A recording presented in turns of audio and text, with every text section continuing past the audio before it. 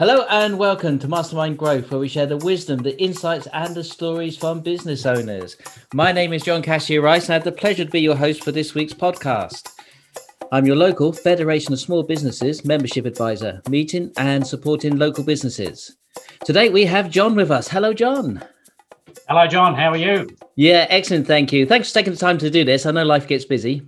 Yep.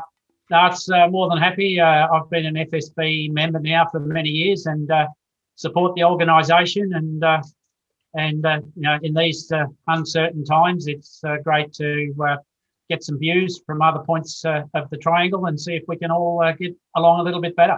Absolutely. And I think that's one of the reasons I started the podcast, was to share insights, stories, and thoughts about business. Yeah. And, business can be a lonely place at times. And these sorts of things enable people to get a little bit of stickiness together, share some issues, because even the most successful businesses have issues from time to time, don't they? They do indeed. So tell us about your business, John. What do you do?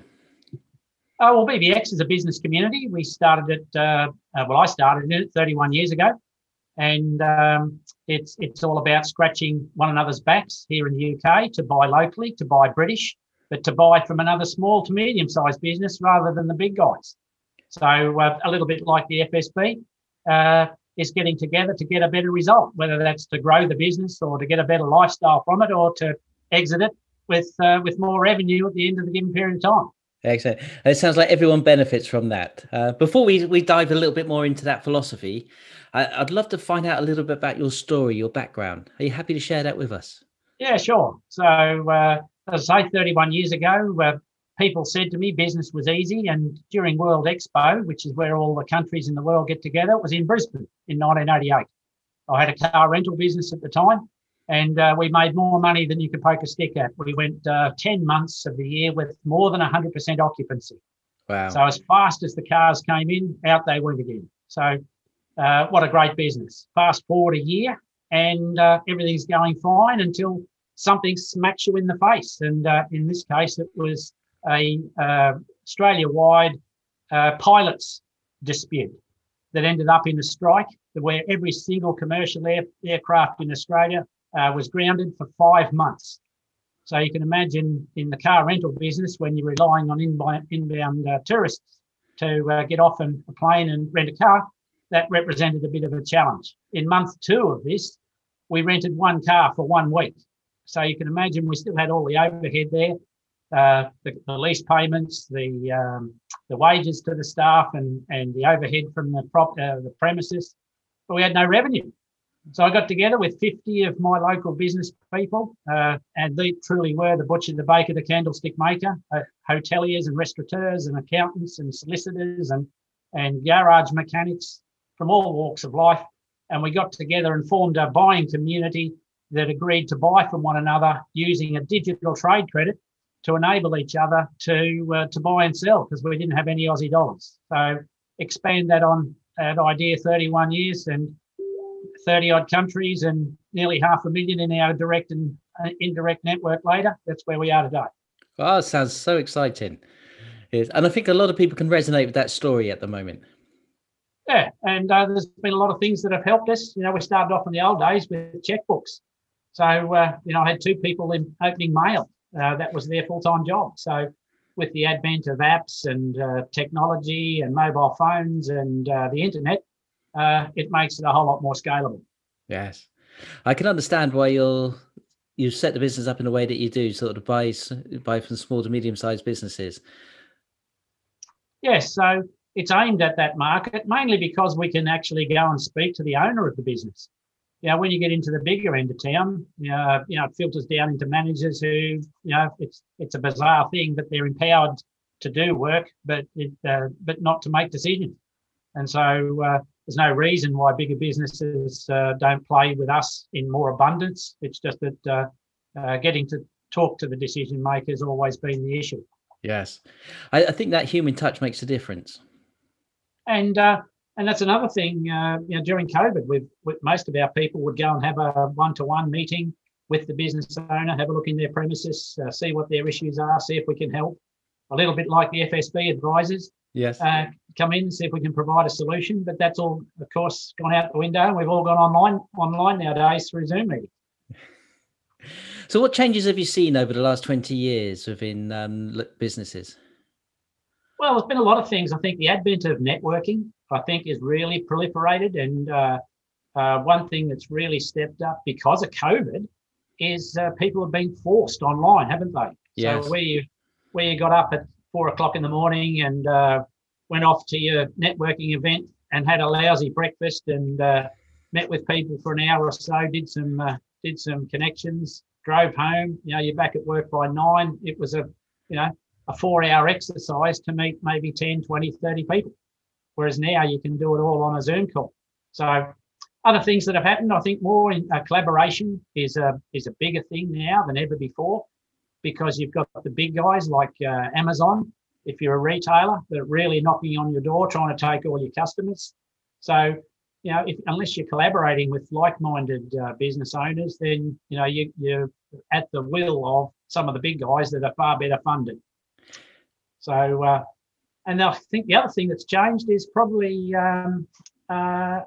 the ability for people to recognise they should outsource stuff that they're not good at and don't like. And that's one thing that I speak around the world on, and that, focus on the stuff that you do like, that you are good at, and then that'll give you more time to focus on that activity and outsource the stuff that you don't like and are not good at. Well, I know a lot of business owners, they work so hard putting in the time to get everything right. Letting go of some of those tasks can be challenging. So any tips for them? Yeah, I think it's the learning how to delegate, and then recognise what your time is worth. So if you, if you're charging £30 an hour for whatever it is for making widgets, and you're not making widgets, and you're paying someone else, or you're doing it yourself, and you're doing a worse job, and it's taking you twice as long as an expert would take. Not only you're not enjoying your life, but it's taking you longer and costing you money. So I think focusing on the fact that where do you make money, and focus on those areas and put more time in. So the old Pareto principle, 80-20 rule. So if you're putting in 80% of your time into the 20% of activities that make you the 80% of your money, then you'll get ahead compared to the other way, which is to focus equal amount of time on a certain amount of tasks. Now, one of the pleasures of doing the podcast is talking to business owners, which I'm sure you do a lot of. So what have you seen over the last year that the successful business owners have been able to do to sort of save themselves from COVID? Well, some interesting things. There's the often bandied term pivot, which I hate. If you have to pivot, means that your plan A wasn't well thought out in the first place, even if despite the hurdles that get in the way. But you need to be nimble. You need to be a little bit agile, and have a look. I've got a Bulgarian sock manufacturer. So they make socks with reinforced heels and toes. About a 1.7, 1.8 million pound turnover business normally. Now they've used their mechanism, converted into making PPE products. And when I last spoke to the guy at the end of July, his turnover was up near 4 million. Wow. And he was halfway through the year. So he's used the existing infrastructure, the existing people, the existing machinery, but thought, what's more in demand right now? So he's not changing what he's doing. He's just a little bit more nimble, a little bit more agile, and he's got a result that's turned out double four times what he was doing previously. The impression I get from you is that the mindset is key to anything, John. So, it's anybody that thinks that they know it all is someone that's doomed for failure.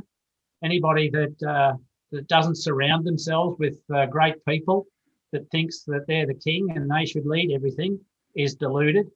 All you're doing is running around in an environment that you're never ever going to get better at. Look at Jamie Vardy, the Leicester City striker. Here he was running around in National League. Now, if I was a defender back in those days, I must have been terrified. But as he's come up through the grades and he's surrounding himself with better people, look what's happened to his result. And personal net worth of £10 million later.